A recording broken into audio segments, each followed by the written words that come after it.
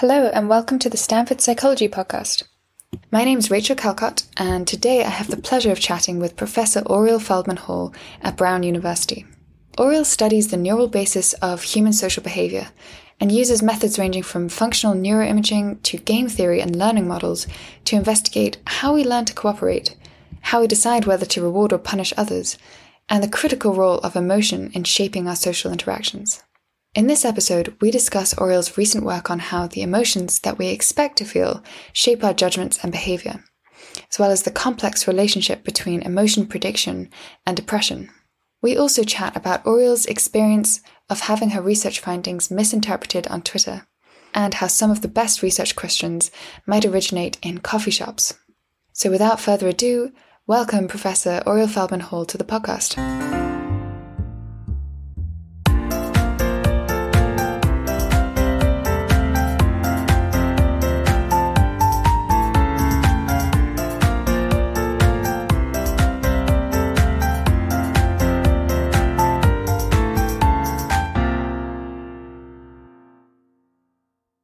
It's an absolute pleasure to welcome you to the podcast this morning.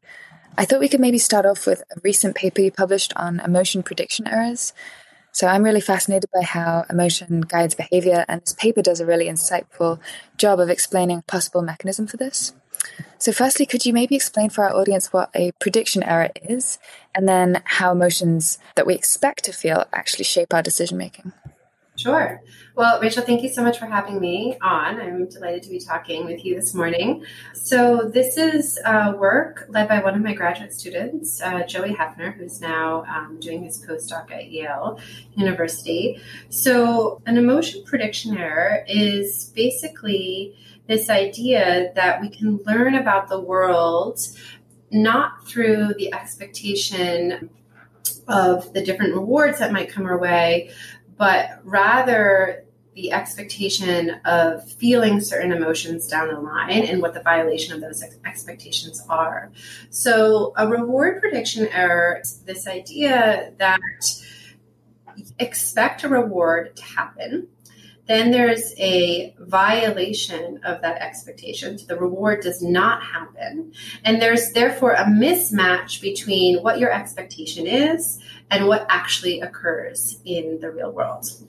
And by having this mismatch between your expectation and what actually happens, you can update what your expectation is. So if the reward doesn't occur, then you update your experience of the world to be more aligned with what the environment is. And there's a really rich and now long literature showing that prediction errors, or reward prediction errors in particular, are potent drivers of behavior and learning in animals and rodents and primates and in humans. Now, what's interesting about this whole field is that reward is not well defined. And so when we say a reward prediction error, what we meant in the original instantiation of it, which is some of Wolfram Schultz's work from 1997, is animal getting some sort of food delivery. Okay, so like getting juice or cheese or grape or a hit of some cocaine or something like that. That would be what a reward is.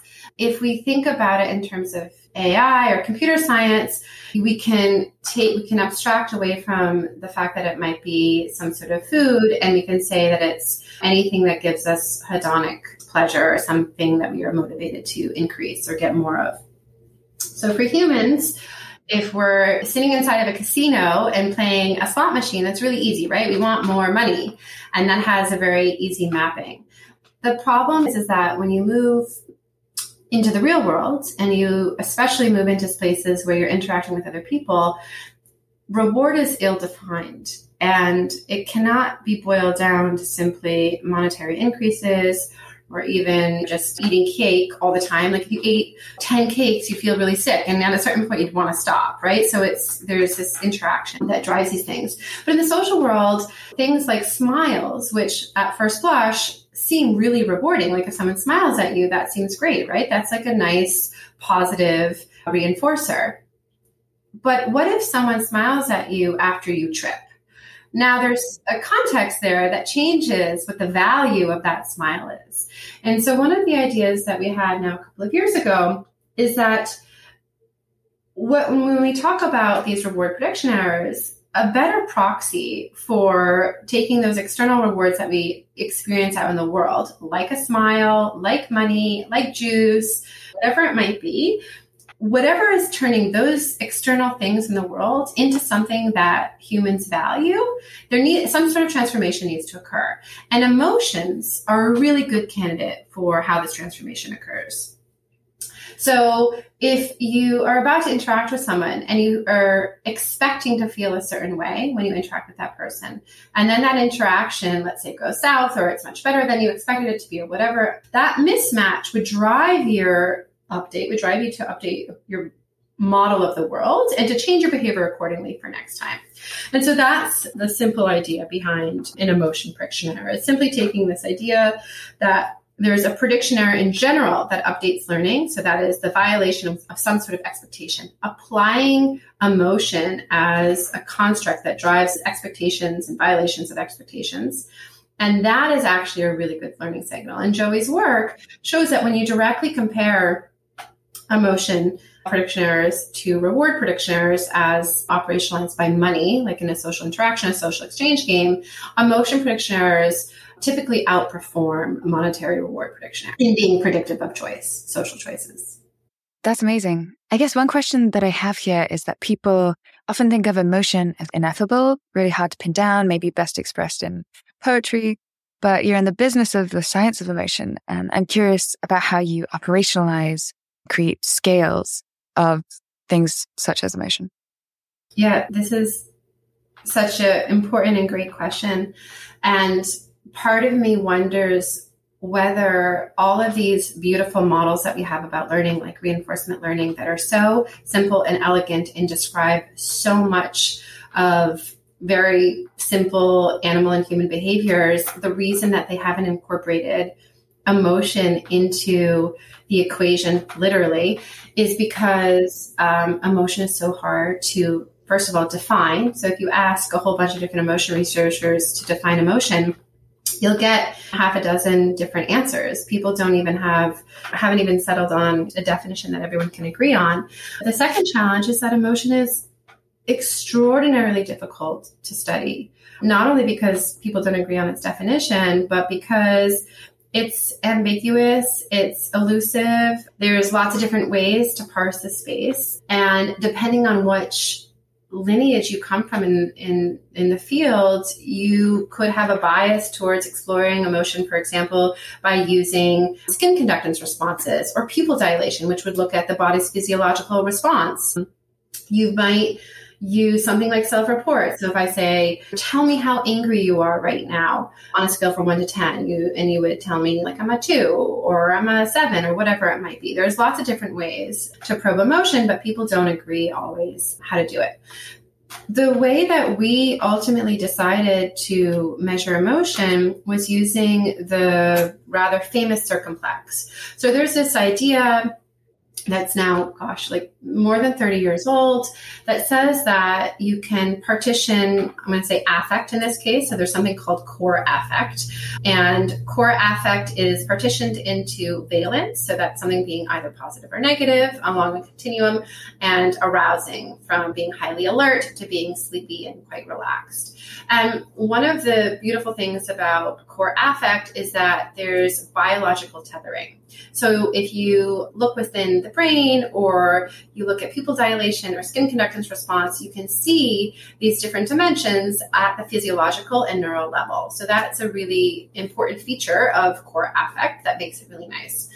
Another great thing about core affect is that you don't have to say, are you feeling, and then insert a discrete emotion. So you don't have to commit yourself to guilt or regret or anger or any other specific emotion, which, in some of, for example, Joey's other work, what I consider to be anger and how I experience anger might be very different than how you experience anger and what you consider anger to be. So it looks like from some of his other work that there's two camps, let's say, of anger. There's those who don't feel aroused when they're angry. They might have like something like quiet anger. And then there's a larger group of individuals who feel arousal in tandem with anger. So like a more of a rage type of experience. But because anger doesn't mean the same thing to everybody, using that particular word can elicit different responses. And it also pushes boundaries on what a person's experience might be, in fact. Again, in some of other Joey's work, what he shows is that when we ask people questions that are very explicitly pigeonholing someone into feeling a particular emotion. So for example, if you, let's say, get an unfair offer in the ultimatum game or some sort of economic game, asking how angry are you assumes that they're angry rather than saying like, well, what emotion are you feeling, and leaving it more open-ended. So core affect gets around some of these issues. Yeah, a really interesting facet of this paper is that you find that this choice to punish or forgive can actually be decoded in less than a second. Is that right? From an evolving emotional response. But I imagine that most people, when they think about why they made the decision to punish or to reward, would say that they reasoned their way to that decision. So I'm wondering how you think about the relationship between reason and emotion in the decision-making process, and whether participants are even aware of the influence of emotion on their decision-making. Yeah, that's interesting. I think I have to say that I'm not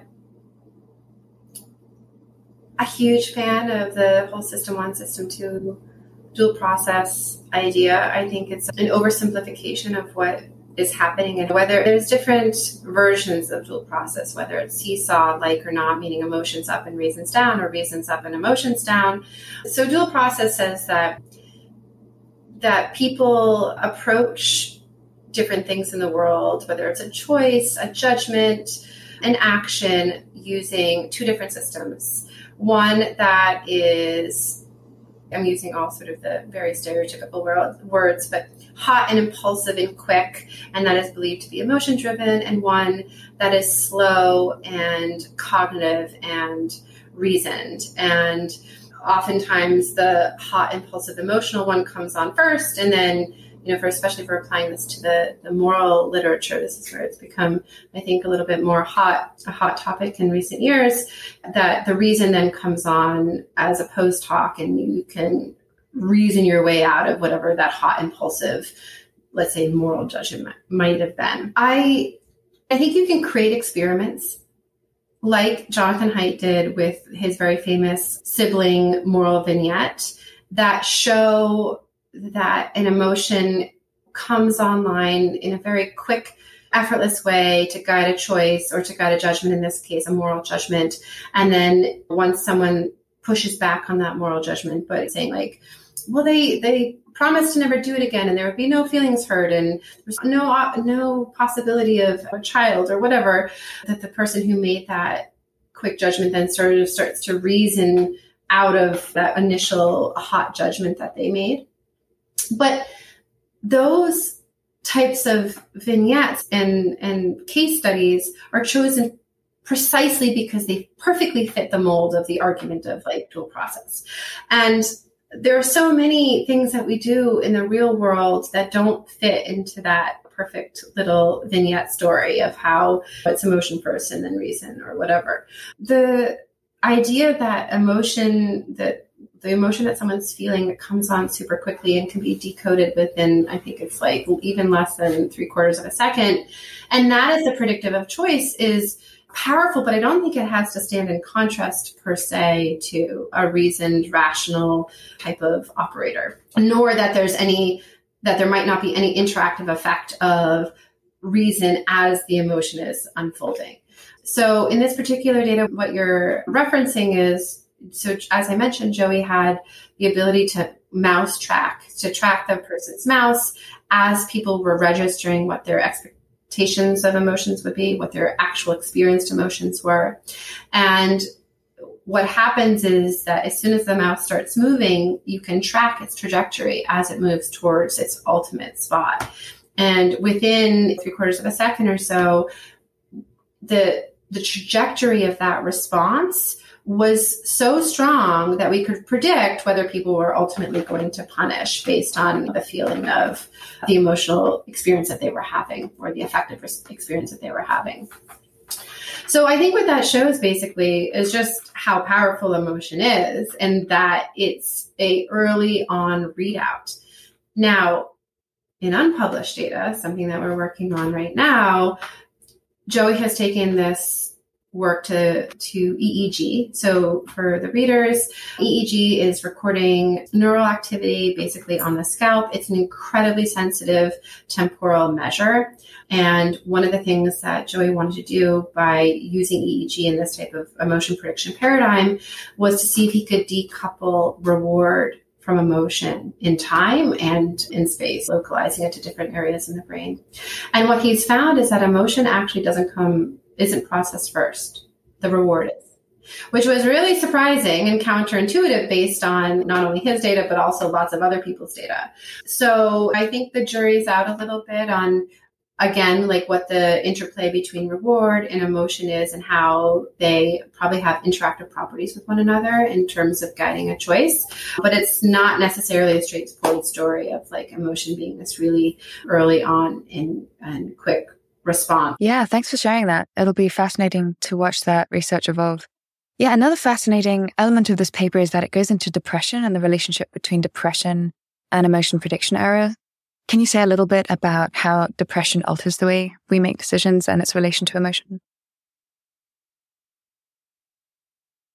So the fields of mental health, especially like mood disorders like depression, but also anxiety, depression in particular has been characterized as both a disorder of emotion and reward.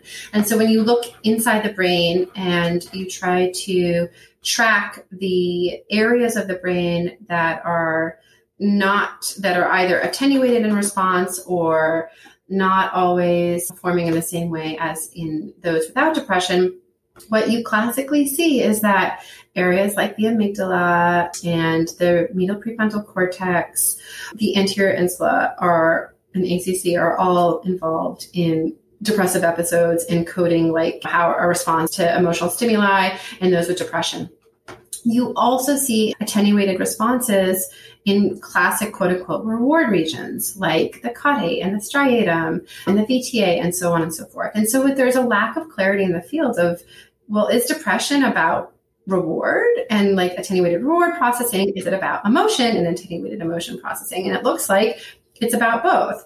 So a natural extension of some of this work is to say, okay, well, let's test this idea that emotion and reward prediction areas carry some unique variants, that they are in and of themselves parameters that capture different parts of the experiences. Like reward prediction errors, we're still predictive in our data sets into our choices. It's not that they don't have any predictive value. They do, and they have quite a bit of predictive value. It's just that emotion is also very predictive, in fact, more predictive, and they work sort of side by side, right? It's not just one or the other.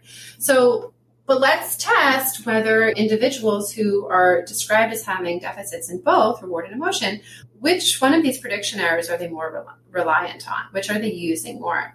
So what we found is that when we compared individuals who had clinical levels of depression using a sort of classic depression scale, they had perfect use of reward prediction errors. It looked exactly the same as individuals who did not report any depressive symptoms. However, when we looked at both types of emotion prediction errors, that is valence and arousal, we saw effectively no use of arousal prediction errors and highly attenuated use of valence prediction errors. So what we take from that is that alongside the other data in the other cohorts, these emotional prediction errors are a really useful signal to learning about the world and what one should do, because you also saw that these attenuated prediction errors in the emotional domain changed behavior. So people were punishing at different rates in the depression group compared to the healthy control. Yeah, wow, that's such interesting work. I'm wondering if we can actually pivot a little bit to some of your work in morality.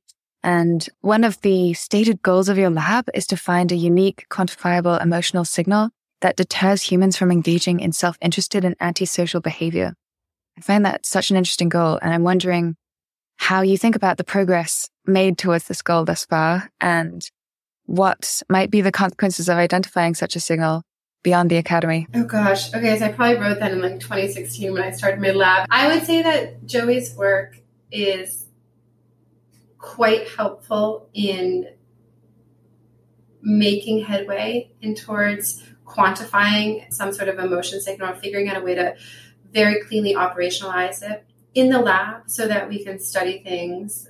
So I would include altruism and cooperation and all these punishments all under the hood of morality, broadly speaking.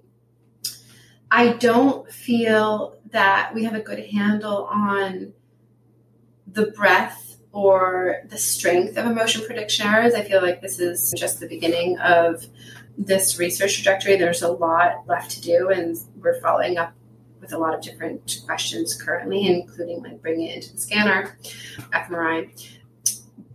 But my lab has also pivoted in other ways. So we have multiple different tracks within the lab, including an entire line of research that I believe is probably not well reflected on the website, because even though we've been working on it for more than 3 or 4 years now, it's been slow going, and it takes a lot of fine tuning the paradigm before like we can get some of our experiments to work. And that is understanding how social networks are represented by cognitive maps.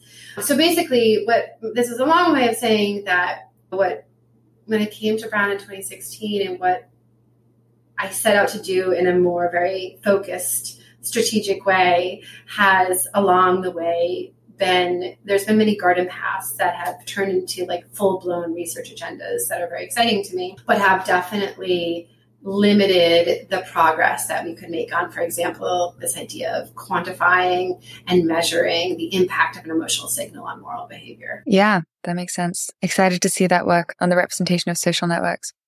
Well, at the end of these sessions, we like to ask a few questions about your own journey through academia. And you recently had the unfortunate experience of having a graph wildly misinterpreted and picked up by a Twitter mob. And this is just an interesting case study almost of what academics engage in when they share complex scientific findings with the world. And I'm wondering if this experience has changed your approach to that. Well, I think that the crazy thing about that particular experience was that it was other scientists who were doing, I would say, a very poor reading of our data. So I don't need to call anybody out in particular, but there's a few men on the internet who fit into perhaps a larger category of making comments online about other people's work, where the comments were made, and then there was like of course, a big pile on and so forth. And to be fair, I should say that like, I certainly learned my lesson to like not publish not visually display rank correlated data. At the same time, the data is what the data are. And I'm not really like somebody, or do I want to promote a whole ethos of like hiding data because they don't look perfect or they don't tell a perfect story. And I don't think that's the right attitude or right path to take. What I really felt was like inappropriate about that whole response is that the initial poster didn't seem to have any desire to engage with the data themselves, just wanted to get clicks on the internet, and people like piling on and saying like, oh my God, this is the worst garbage, take away their PhDs, and whatever else was said about us. And also, by the way, the lead author on this is a first-year graduate student in my lab.